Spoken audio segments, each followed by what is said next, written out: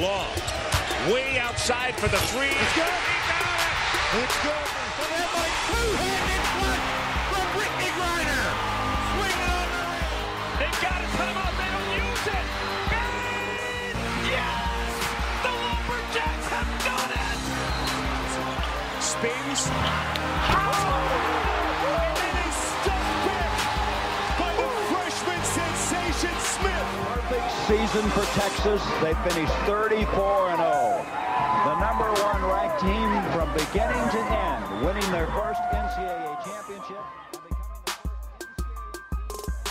Hello, everybody, and welcome to another edition of the Texas 24 podcast on the Dave Campbell's Podcast Network. I'm Matthew Bruni, and joining me once again is Ishmael Johnson. Ish, how are you doing this Saturday morning?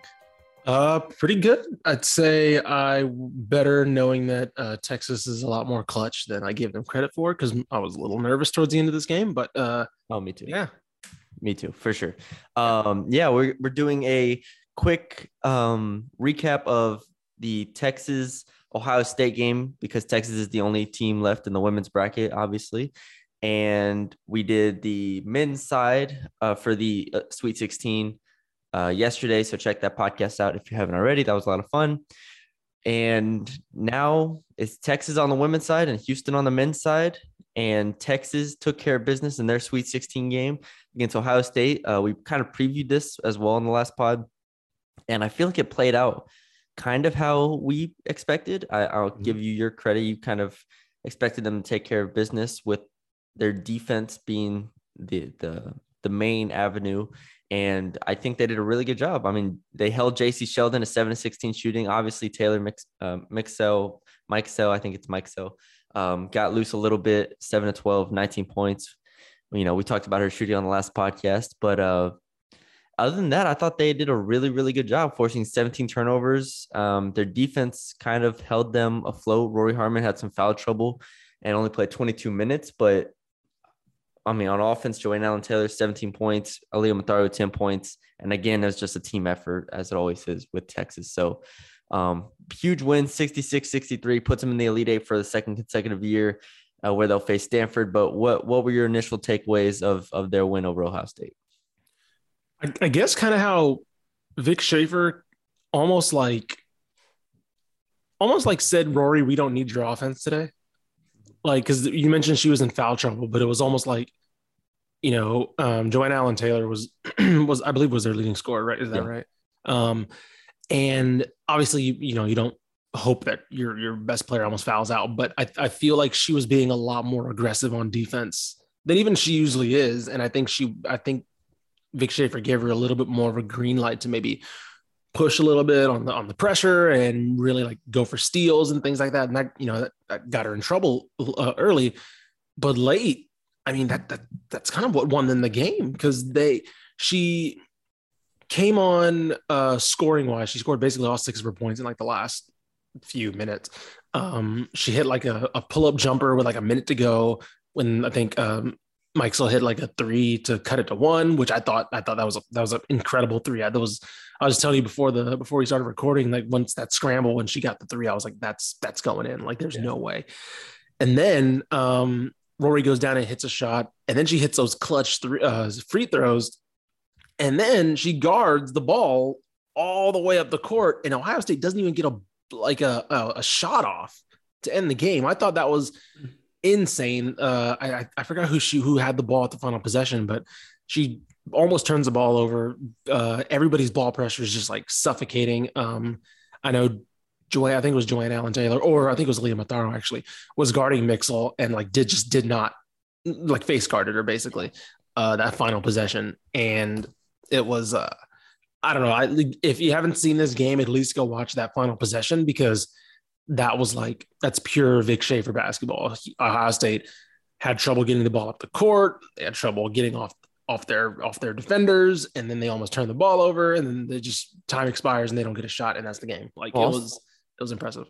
Also, the second to last possession as well, where they I believe it was JC got a tough layup, missed it, and then they get the rebound, and Texas blocks it. They get the rebound, and then Rory gets the ball, and they try trapping her in the full court. That's right, and they don't foul. That's right. And in theory, I was like, okay, this is good. Yeah, just trap her and maybe she'll turn it over or something so you don't have to foul. And then she just dribbles through them, And I was like, and then she goes and makes the free throws, like you said. And this is where it's like, okay, Rory Harmon is closing this game. Like, true freshman, Sweet 16 against a very good Ohio State team, just dribbled through the pressure about as calmly as you can ask, sinks 2 free throws after already making a mid-range bucket, like you mentioned, and just closed the game out. And she did have 4 fouls, but like we talked about, JC Sheldon's a game with on 7 to 16 shooting, 6 turnovers for her, and a lot of that was Rory Harmon on her. So big credit to her. But like I said, this was a really, really team effort. If you just go through the minutes played, they had 7 players with 18 or more minutes.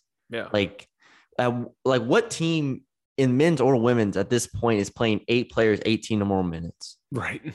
Like that's unheard of. You have your 6 or 7, and then but like your 5 are basically playing most of the game. Yeah. Well, even the only player that played over 31 was Joanne Allen Taylor, who's 38. Yeah. Everybody else was 18, 31. And obviously Rory, if she's not in foul trouble, probably plays, 35 to 38. But still, to have this kind of team effort, and I mean, you look at the 8 that they played, none of them I would be like, oh, I don't know if she deserves the minutes. I think Shea Holly starting is probably more for offensive reasons, just for spacing, and they want to keep Aaliyah Matharu coming off the bench, I guess, for a rhythm thing, because obviously Aaliyah Matharu could start, but it's not broken at this point. And Aaliyah Matharu had that stretch, I believe it was early second quarter, where after they were down 4, they go on a 6-0 run to take the lead, and obviously Ohio State comes back, but it just felt like it set the tone to where when Ohio State played LSU and they took that early lead, there was no push from LSU to really jump back in front. Here, early second quarter, Aaliyah Matharu made that push almost single-handedly with, I believe it was 4 points and an assist to retake the lead. So and all 8 players pretty much, or at least 6 or 7 of them, had their own moments in this game where you're like, okay, Deanna Gaston, mid-range jumper, offensive rebound putback. Lauren Ebo had those clutch free throws late, had big finishes at the rim. We already mentioned Matharu, Taylor, Harmon. Aaliyah Moore, I thought, was actually pretty solid, even though 3 of 10 from the field and 3 turnovers. She's like an mobile wing, and that's another freshman that's playing here. And so, I was impressed all around with this team, and their ability to hold off a really, really potent Ohio State team. Yeah, I mean, it really was like a clash of styles, right? Like Joanne Allen Taylor was their hot hand on offense, but it was Texas relying on that defense to make sure that Ohio State just didn't get going. It was telling that, like, Mike Soul, when she did get her open looks, like it was like, okay, like that, these are going in.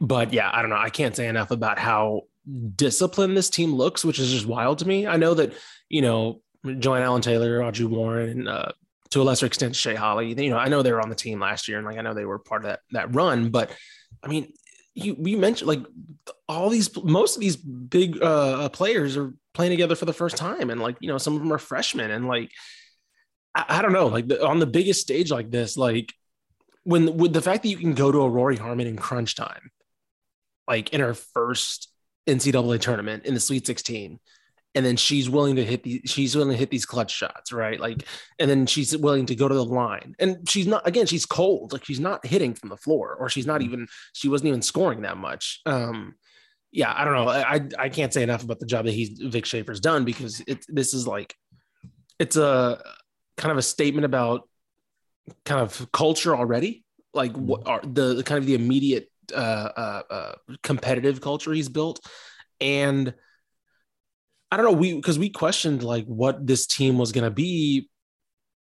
We knew they had some talent, but last year they were fine until the tournament. Like, it was mostly like Charlie Collier doing everything. Yeah. And we kind of questioned, it was like, okay, well, for most of the season, that team was kind of just pretty good. And then they just like hit the ground running this year, and they've seemed to just continue to get better. Even during their slumps, they still look good. So yeah, I don't know. And then they get a team that, obviously in Stanford that, defending national champs and, they look really good, but it's a team they've beaten already too. Like, they know how to beat them. I'm really looking forward to the game regardless, because, it's hard to beat a team twice, and especially a team like Stanford, who I don't know, I think that looking back on that win, maybe it was like a lot of like, freshman ignorance and like just kind of like players just kind of playing out of their mind. But, Yeah. Still, they have the confidence that they can beat this team now. Yeah, no, definitely. I think, to go to your point of this team kind of finding its stride and being consistent throughout the season, the one thing that I feel like they've done all year is just be able to take teams out of what they do best. And to hold Ohio State to 4 of 12 shooting from 3 and only allow 7 free throws, I mean, that's just textbook. It's an incredible defensive showing. And while Texas themselves is only shooting 2 of 4 from 3. Right. And it's like, for them to be winning these games going 2 of 4. And like you said, they had Charlie Collier last year, so them not shooting threes made sense.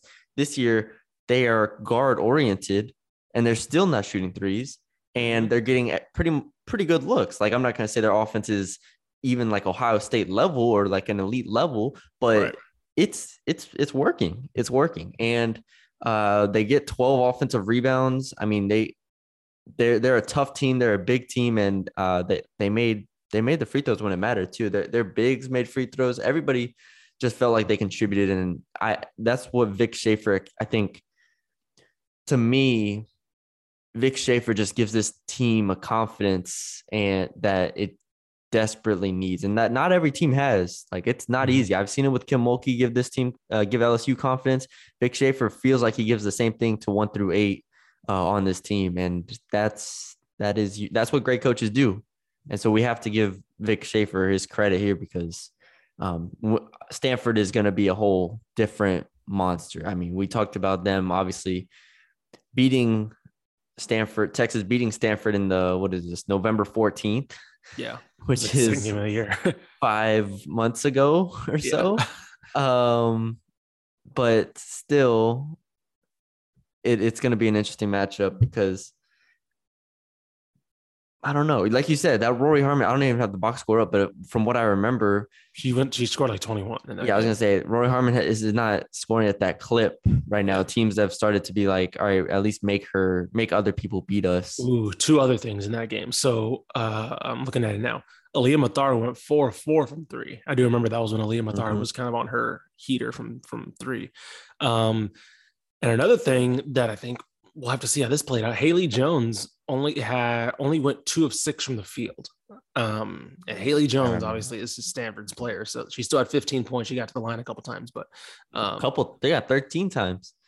Oh yeah, geez, yeah, look at that. They went 27 from 3, and 20 turnovers to 7 assists. So that's what I remember this game now, because it was like Texas defense was just locking them up, and obviously Stanford. The Hulls went to combine 2 of 10 from 3. So I mean, again, I don't know if you can bet on that again, right? I don't know if you can bet on Haley Jones locking up Haley Jones again. She's kind of, that seems like a matchup destined for Audrey Warren. She's kind of a bigger wing player, so like, that's not necessarily somebody I could say that you want to risk Rory Harmon on. But still, I mean, I'd probably put Rory Harmon on one of the Hulls or something like that to make sure they don't get shots off. But still, I have no idea what to take from that game, because so many things seemed like they went right for Texas, especially. And like, second game of the year, you almost throw that out, right? Like, you almost just like, that's not happening. It's almost like on the men's side when the Texas got slapped by Gonzaga, where it's like, they're probably not going to get slapped by Gonzaga again. Like, that was like, so early, 2 different teams. I don't know what to take from that.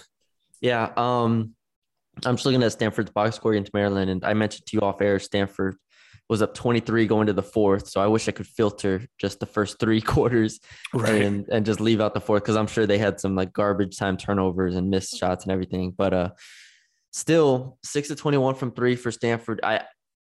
18 turnovers. So this is a team that can turn the ball over. And I think that's Texas' best and probably only chance is get 18 turnovers, 18 plus turnovers. And they can do that. Like you said, Audrey Warren can come and do that. Leah Matharu, Rory Harmon, we know who they have.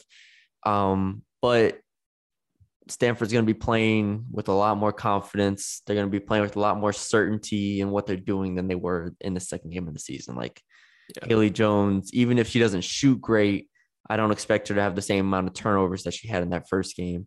Right. It's not going to be easy. I mean, Maryland shot 3 of 19 from 3, got to the free throw line 23 times. That's another thing. Did Texas – how many free throws did Texas take? They took 15 against Ohio State. Yeah, they'll have to probably take that amount. Mm-hmm. It's going to be hard, but we knew it was going to be hard. Yeah. Right. This is not anything surprising here. Maryland knocking off Stanford would have been nice for Texas, but they weren't even close. So I can't in good faith predict Texas to win this game. Yeah. But I think there are real avenues for them to win this game, and it has to be holding Stanford to like 60 points or less. Right. Yeah. No, I agree. I think that it's going to come down to their outside shooting. If Stanford's cold again, if they can really lock up the perimeter, I almost think you could almost like risk Haley Jones having a better game, right? You can almost risk that because I just don't think everybody else can get going if you're Texas. The holes, especially. You just have to make sure that they're kind of held in check more. And like if you just kind of tell Audrey Warren or if they put Rory on Jones, it's just like, hey, if she gets hers, cool. Like, just like we'll just kind of make sure that nobody else can get going off of her. But yeah, so I'm excited for this one because, like I said, this it's a rematch, but it was so early in the year that both these teams are completely different, and Stanford's definitely looking at this game again and be like, all right, we saw what happened last time. Let's figure some things out before this happens again. Yeah. So we both got Stanford.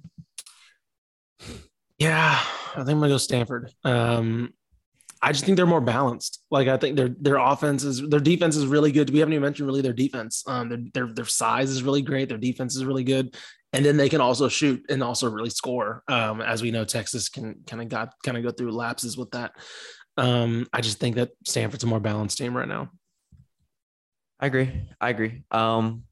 But yeah, still, obviously, win or lose, this is a very successful year for Texas. Kind of like, I don't want to say similar to Houston on the men's side, but because the Houston men's, they had the whole injury situation, but still to make back-to-back Elite Eights, which is also what Houston did, I mean, is a huge deal. And so credit to them. I don't have anything else. What time is the Stanford game at? 8 p.m. Central Time on Sunday. So they got prime time on Sunday night. It'll be in Spokane, Washington. Obviously, home court advantage for Stanford. But when Texas beat them in the first time they played, it was in Stanford as well. So we'll see. Obviously, it was COVID, though, right? And so nobody was there. But still, nonetheless, Texas will be playing hard. They'll have a chance. I do think they'll have a chance, but we'll see. But all right, that's all we have for y'all today. We appreciate y'all for joining us. We wanted to get this quick podcast out to y'all talking about the Texas women. Maybe, I don't even know. We'll see how the Houston game goes tonight. And then we'll react from there. Yeah, follow us on Twitter at DCT Basketball, Ishmael R. Johnson, and Matthew Bruni _. Check out the content at texbasketball.com and leave us a 5-star rating and review on Apple, Spotify, wherever you get your podcasts. So we appreciate y'all for joining us, and we'll talk to y'all later.